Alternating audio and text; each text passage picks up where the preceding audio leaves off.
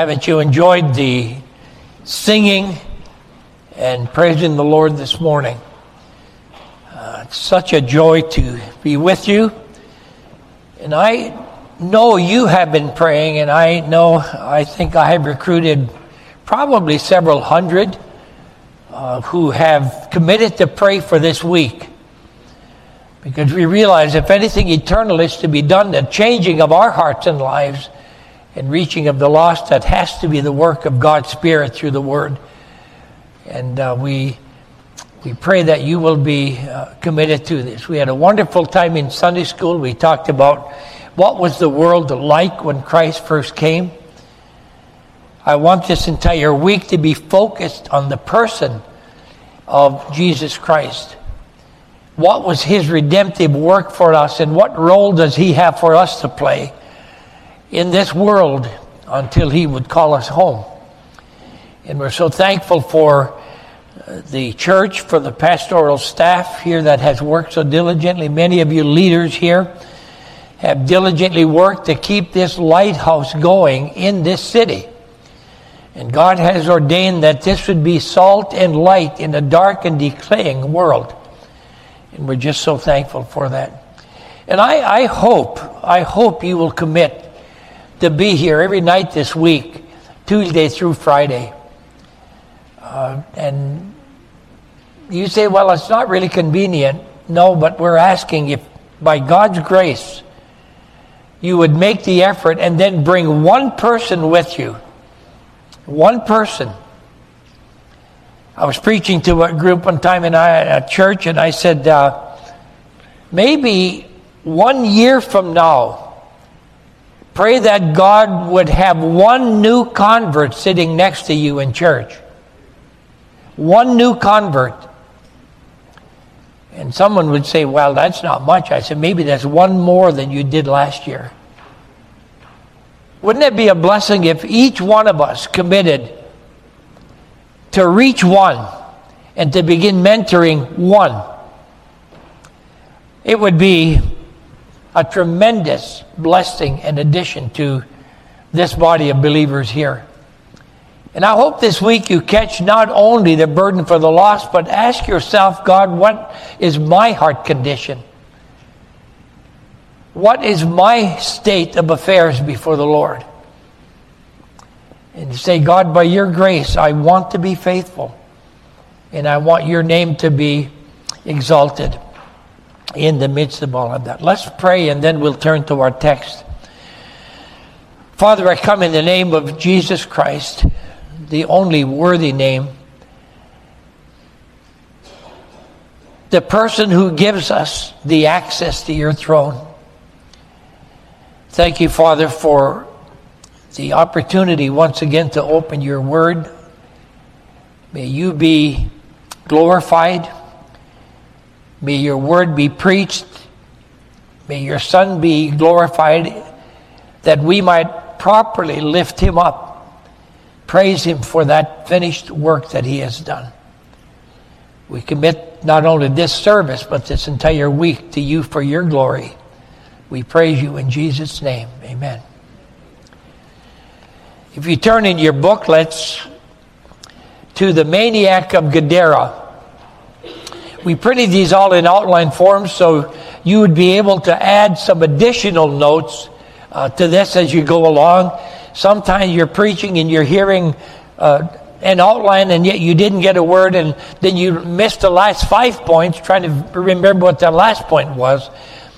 And so we put this into an outline form for you to further study and get a little more engaged in your own personal life. The question I would ask this morning is, what difference does Jesus Christ make in a life? We're going to take a man who had a storm going on within his soul. We pick up the story in Luke chapter 8 in verse 22. And it came to pass on a certain day that he went out into a ship with his disciples, and he said unto them, let us go over unto the other side of the lake. And they launched forth. But as they sailed, he fell asleep. And there came down a storm of wind on the lake, and they were filled with water and were in jeopardy. They came to him, awoke him, saying, Master, Master, we perish. Then he arose and rebuked the wind and the raging of the water, and they ceased, and there was calm. And he said unto them, Where is your faith? And they, being afraid, wondered, saying to another, What manner of man is this? He commanded even the winds and the waters, that they obey him. There are two storms in this chapter. One storm is on the Sea of Galilee. Another storm is raging in the soul of the man we're going to consider this morning. I believe this storm on the Sea of Galilee, I believe personally, one that Satan himself caused. Knowing when Christ came, he was going to that region where he had possessed many of these people. Now, there was another storm that they experienced, and he just said, Peace, be still. This one he rebuked. I don't think he would rebuke a storm that he caused. I think one of the storms that he caused, I think he prayed up. And Peter tried walking on the water, but I think this storm, I think Satan was trying to sink that boat before they got to the region of the Gadareans. But we find a storm. Now we find this man we have come to know as the maniac of Gadara. Verse 26, and they arrived at the country of the Gadareans, which is over against Galilee. And when he went forth to land, there made him out of the city a certain man which had devils long time, wore no clothes, neither abode in any house, but in the tombs. So first of all, we see the condition of this man. And we find his condition not unlike the condition that we were in before we came to Christ. Number one, we see he was unclean. While we may not have been possessed of the devil, we were born in sin, separated from God, unclean before God. And we said he was possessed of devils. We find verse 27 and verse 29 both. Verse 29, for he commanded the unclean spirit to come out of the man. And we see verse 27, and it went forth there to land out of the city a man which had devils. This man was unclean. Secondly, he was unclothed. To me, very, very characteristic of those who are without Christ. It's amazing in cultures where people have come to know Christ as Savior, that where there was once complete nakedness, it's interesting how without any preaching being done, they find themselves being clothed. But this man was in a naked condition, not only physically, but he was completely without the robes of righteousness of Jesus Christ. Very much like our condition. And thirdly, he was uncontrolled. He was restless in the tombs. We see that in verse 29, he commanded the unclean spirit to come out of the man, for oftentimes it caught him. He was kept bound with chains and in fetters. He brake the bands and was driven of the devil into the wilderness. This man was out of control. And he was from the city. There was a time when obviously he had a normal life. Something happened in the life of this man that kept him from going on in that normalcy, and some decision was made or something turned in his life, and he ended up living in this condition in that way. Last time Charlene and I were here, by the way, I bring greetings from my wife. She has not been well. She collapsed physically about 6 or 7 weeks ago. And we're in a rebuilding process right now. We're still working with the medical community. But we drove her on with Pastor Dan. And I told her when we went back to the room, I said, honey, you know, everything we saw, I said, everyone we saw at one time was a baby in mother's arms. Everyone that we saw had some type of opportunity and some hugging and some experiencing, whether it was by a real parent or whether by a step-parent or a foster, something along the line happened that got this condition of being completely out of control.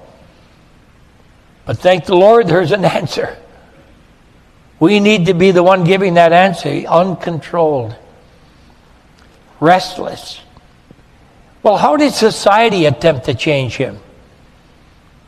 Well, we'll see in a little bit. They probably came up with a plan. I'm sure they couldn't let their kids go out to play. So that maniac is running loose up in the cemetery, and we better keep our kids right in the yard close to the house. We don't know what's going to happen. Well, then we see he was unconverted. He was without Christ.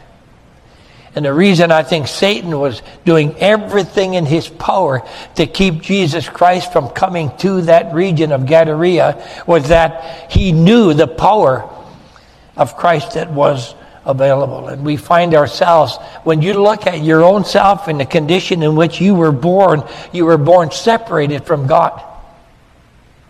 When man sinned in the garden, when Adam, the federal head of the race, crashed the human race into sin, we were all born in sin, separated from God.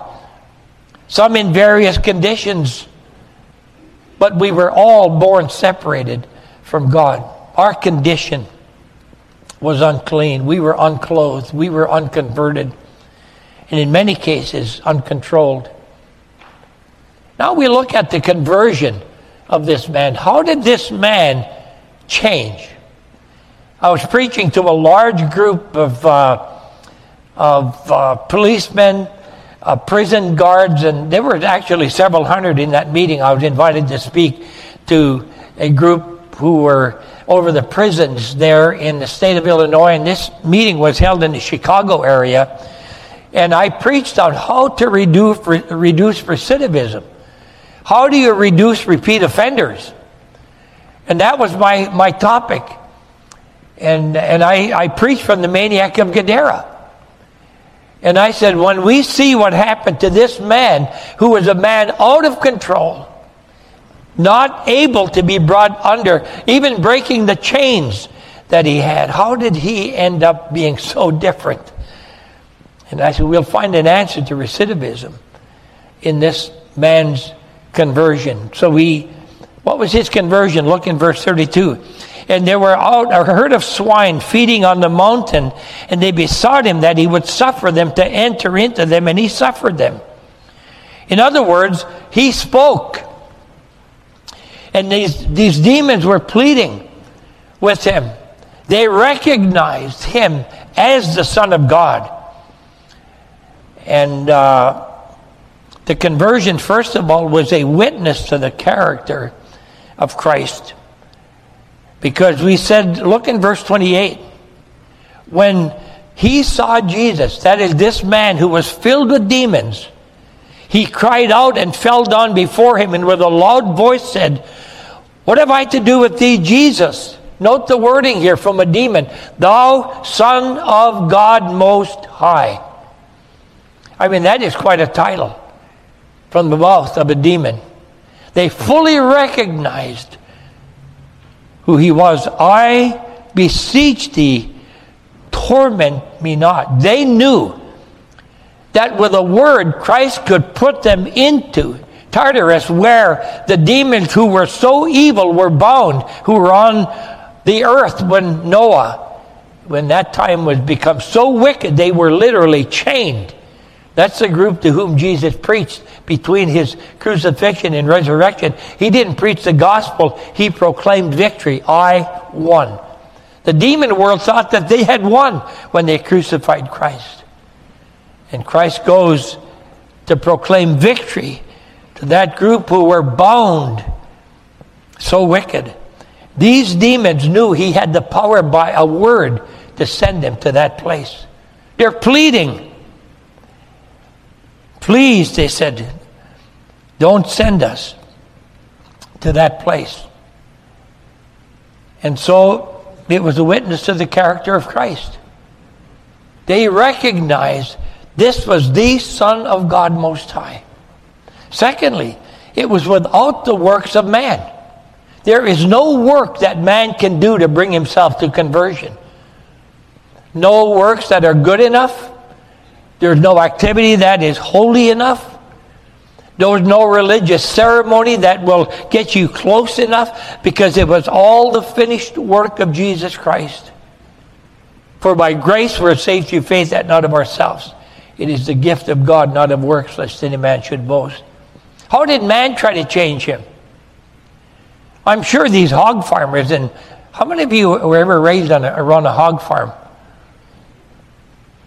Well, you kind of know. I mean, you have some pretty big men. I remember on our many of our summer 4th of July picnics, they would, in the hockey arena, they would release a pig, a greased pig. And you chase the greased pig. And my brother Earl was fast. We were still both in high school. And he caught that pig. And a hog farmer, I think, grabbed Earl and the pig, and Earl spurted it out, and the farmer ended up with the pig. So Earl never ended up getting that pig to take it home.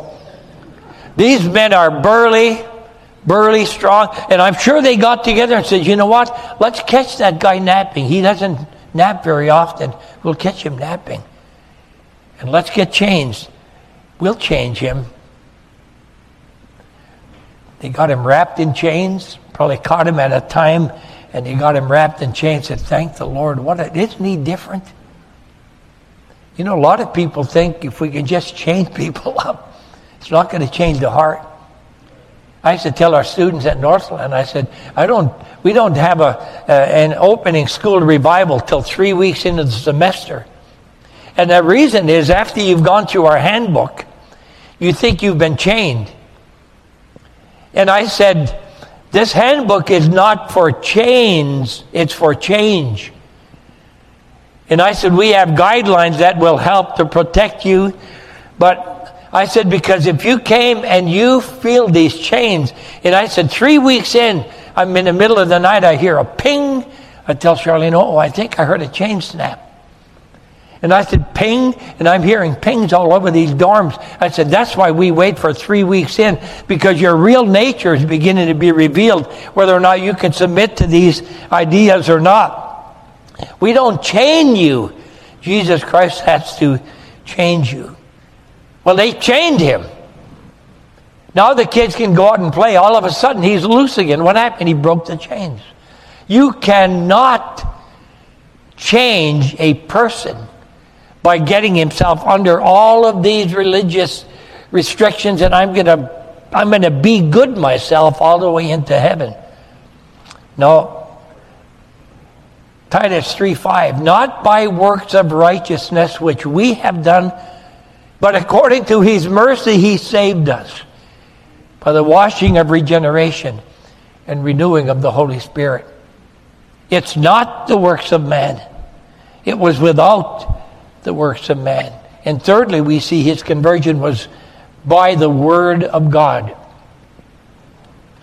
And they're saying, Jesus, don't send us to our judgment before our time.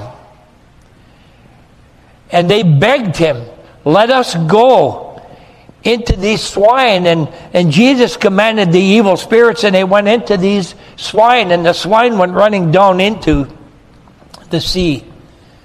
But how did that happen? By the word of his mouth. The word of God. We are converted by the word of God. Being born again, not of corruptible seed, 1 Peter says, but of incorruptible seed. Faith cometh by hearing. Hearing by the word of God. So we see the blood of Christ is manifested in that. Without the shedding of blood is no remission of sins.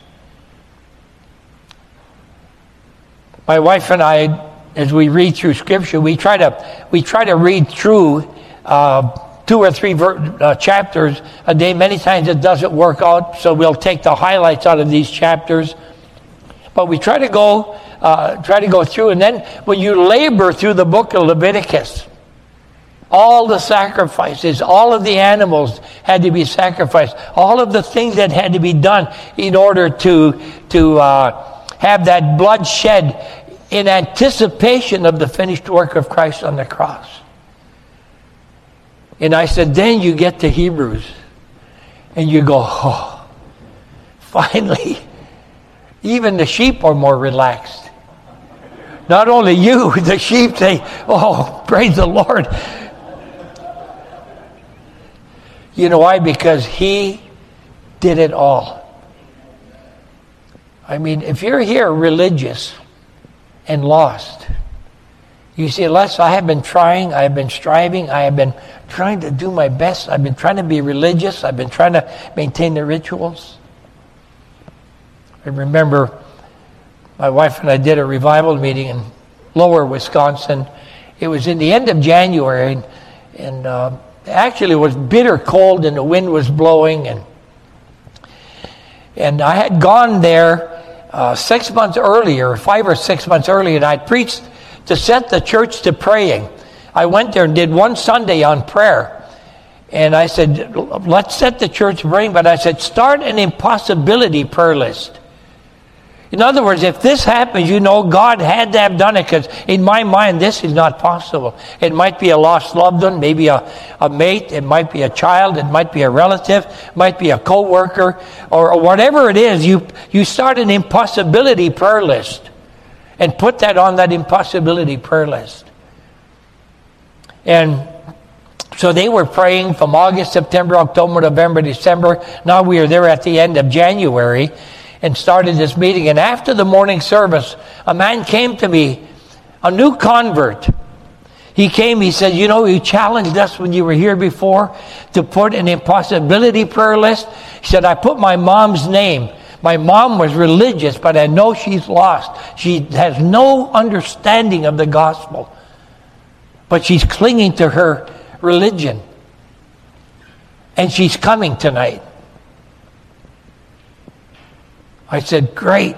So Charlene and I waited in the lobby of the church, and we're waiting to see, and here the van pulls up, and he gets out, and his mom gets out. She was a little older lady, and he introduced her to Charlene and me, and I said, here, your son told you there's an old-timer preaching, and you're an old-timer, Mom. You'll enjoy this old-timer who's preaching. And I said, so I guess we're both old-timers. Let's go in the pastor's office and share our lives. So we went in, and I said, tell me about yourself. So she was telling me her story and her background, her highs and lows, and, you know, everybody in life goes through tough times.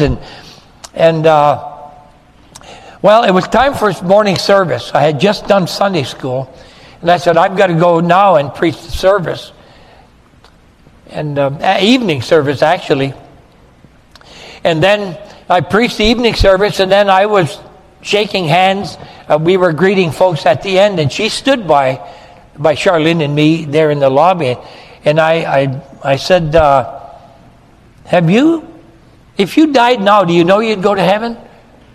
She said, no, I don't know. I said, would you like to know? She said, yes. I said, well, let me visit a little bit more, and then we'll go back in the pastor's office. And we went back in, and I took this bridge tract. I like to use these bridge tracts, and it has a very plain, it shows the gap between sinful man and holy God, and all the efforts man makes to bridge these gaps. I said, tell me your plan to get to heaven. She said, well, I keep all the teachings of the church, and I try to keep the 10 Commandments. I said, how's that all working? She said, it's not. I said, you know how that gap was filled? And I went through, and she said, you know what? Somebody gave me one of those this afternoon. She said, had Meals on Wheels came to our house, and that tract was in the Meals on Wheels meal that was brought to me. She said, I read that this afternoon. I said, well, let's go through and finish. And when I got to the point where Christ filled that gap, now the cross came in. Now we see, and it was just like lights came on in her head. She said, he did it. He did it. And I said, that's right. When she accepted the Lord, she went out of that office and gave her son a hug. I've accepted Christ. She gave the associate pastor's wife a hug. And she was all revved up. Several months later, about 11 o'clock at night, my phone rings, and I thought, I wonder what's wrong. I recognized her name, and I said, hello? She said, thank you again for coming to our church. And she was 11 o'clock at night praising the Lord. And then I'm at prayer meeting one night at our church in Pembine, Wisconsin, and my phone buzzes. I look down, I see the name, her son's name was, I went back in the lobby and I said, hello. I said, Mom's in a coma. This was now a couple of years later. I said, go and read scripture and sing to her. She'll hear it. And I said, it'll be a blessing to her. So that's what he did. Charlene and I are visiting a couple we've been burdened to see saved, and I saw my phone buzz again. I answered and said, Mom's with the Lord. And she wants you to do her funeral. So I go to Milwaukee in this huge funeral place, and I went in, and it was probably 3/4 filled that particular part, and the coffin was there, and the oldest daughter said, we want Mom's coffin opened during this service. We don't want it to be closed. And I said, that's fine, whatever you want. And I got up to speak, and I said, we see so-and-so in the box, but I know where she is. And I said, let me tell you her story. And I told of her conversion, but the amazing thing is this. One man who used to be on our staff took a position of visitation pastor in this church. He was out on the street handing out gospel tracts. And obviously, somebody got a hold of this tract, and the pastor of the church at that time said, I saw this big semi-rig pull onto the parking lot of the church and I wonder what that's. And he said, I saw this guy climb out of his cab. He came to the door. He had this crumpled up gospel tract in his hand. He said, 5 years ago, somebody gave this to me. And he said, I need this. 5 years afterwards. And the pastor led him to Christ. He's the one got burdened for his mom as a new convert. I got to preach the gospel to a 3/4 filled funeral parlor, many of whom were unsaved people, didn't know the Lord. Her testimony, you know what? Somebody simply handing out. You know the cards you gave out yesterday? Who knows what God will do that'll prompt someone, I think I'm going to get there for that Easter service. Or maybe you invite someone. But maybe you put an impossibility prayer list. You say that person will never get saved. No, it's not beyond the grace of God to do that work. It says, by the word of God, the blood of Christ was shed, 1 Peter chapter 1. The word of God was preached. Jesus spoke. And the maniac was converted by grace. Now, what was his change as we close? How did he change? Look what we see. First of all, it was a change of character. 2 Corinthians 5:17 says, if any man be in Christ, he becomes a new creation. Old things are passed away. All things are become new. It was an inner change, not an outer change. He had a clean, new heart. Look what it says here, verse 35. And they went out to see what was done and came to Jesus and found a man out of whom, note that, from inside out the change took place. Out of whom the devils were departed. So first of all, we see a change of character. It was a change of the inner man. It was a change of a clean heart that was given to him. If any man is in Christ, he is a new creation. Old things are passed away. All things are become new. Secondly, it was a change of conduct. When the inner change took place, the outer change took place. Look what it says. Man out of whom the devils are departed, sitting at the feet of Jesus, clothed and in his right mind. First of all, the first thing evident was he had clothes on. The second thing evident was he was sitting. You know what sitting always implied? A learner. Paul sat at the feet of Gamaliel. These disciples sat at the feet of Jesus. You know the first thing this man recognized? He wanted the Word of God. I've often said many, many times, if you claim that you're a child of God and there is no hunger to sit and be fed the Word, I wonder what really happened. If there's no hunger, there's no life. If there's no appetite for truth, obviously there is no life. He was sitting, wanting more of the Word of God. And then it says he was in his right mind. Ever see somebody who's just loony? You think, what? And you know what? Change. Conversion from the inside out. All of a sudden, his thinking was clear. That's what happens.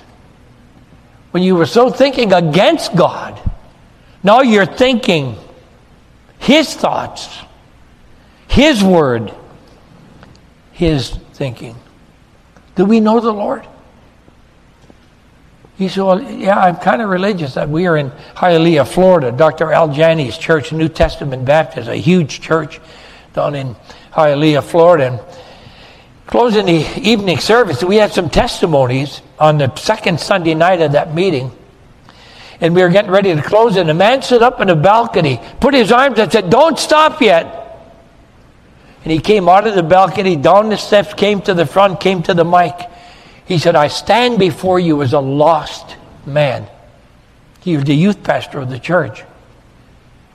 And he gave testimony of how he had lied about being saved.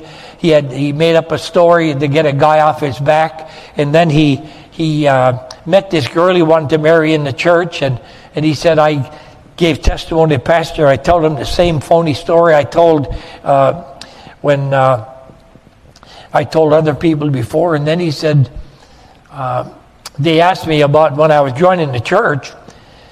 He said, "I told that same phony story." And then he was such a popular guy and such a driven guy, they made him the youth pastor. Even though he had his own business in Hialeah, he became the youth pastor. And he had this group going on.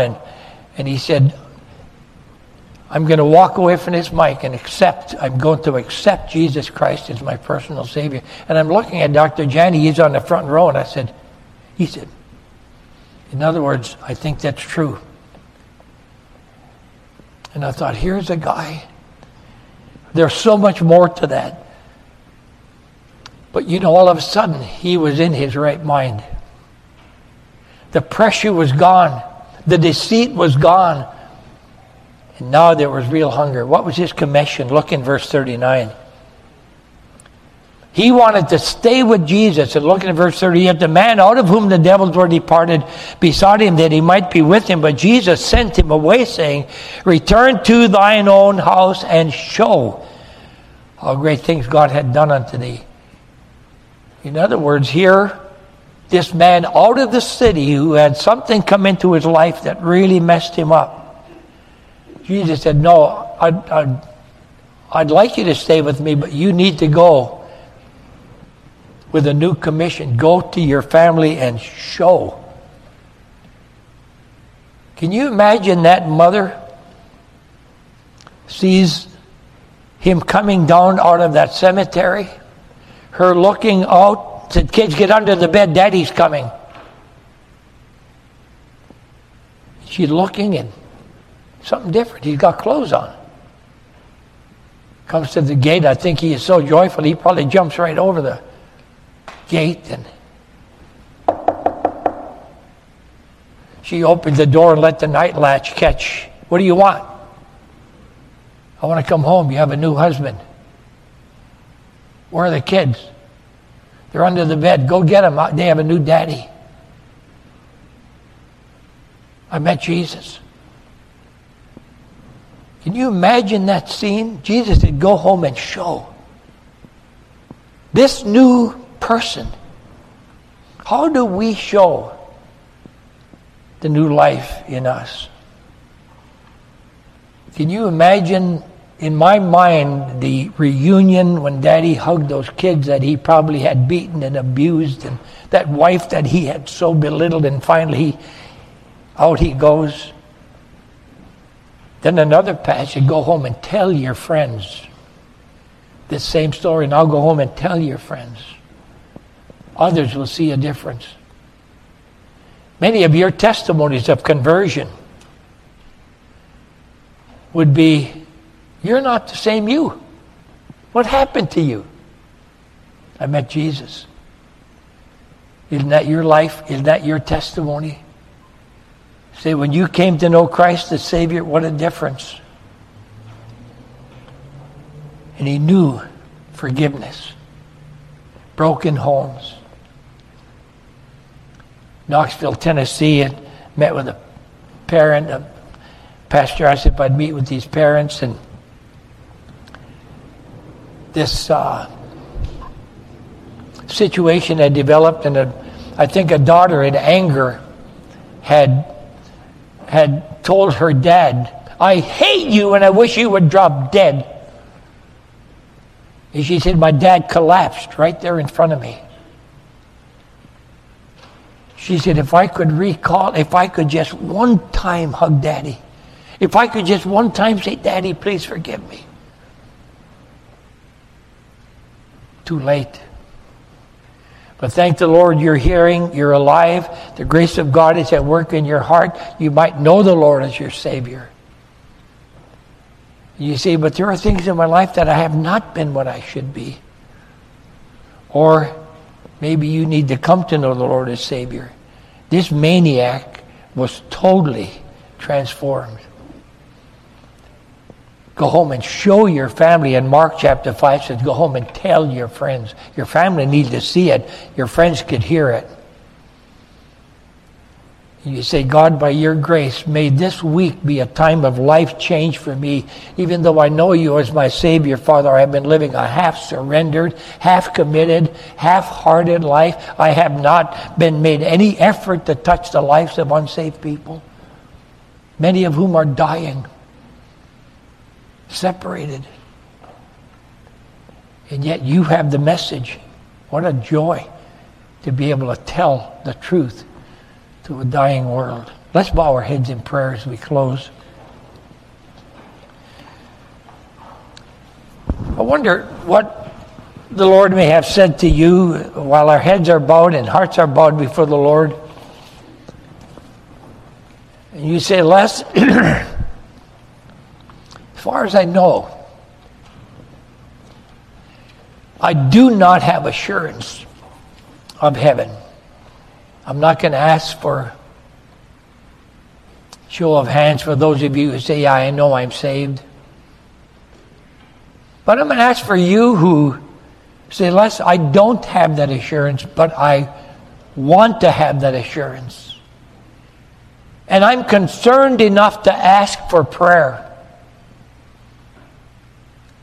Would you quietly slip your hand up that I might pray for you as we end the service? Said, Les, I don't have assurance of heaven, but I want that assurance because I know the finished work of Christ on the cross has been done for me, and I at this day want to accept Christ as my Savior. I'm concerned enough to ask for prayer. Would you slip your hand up quietly? Say, pray for me. I'm not sure, but I want to be sure.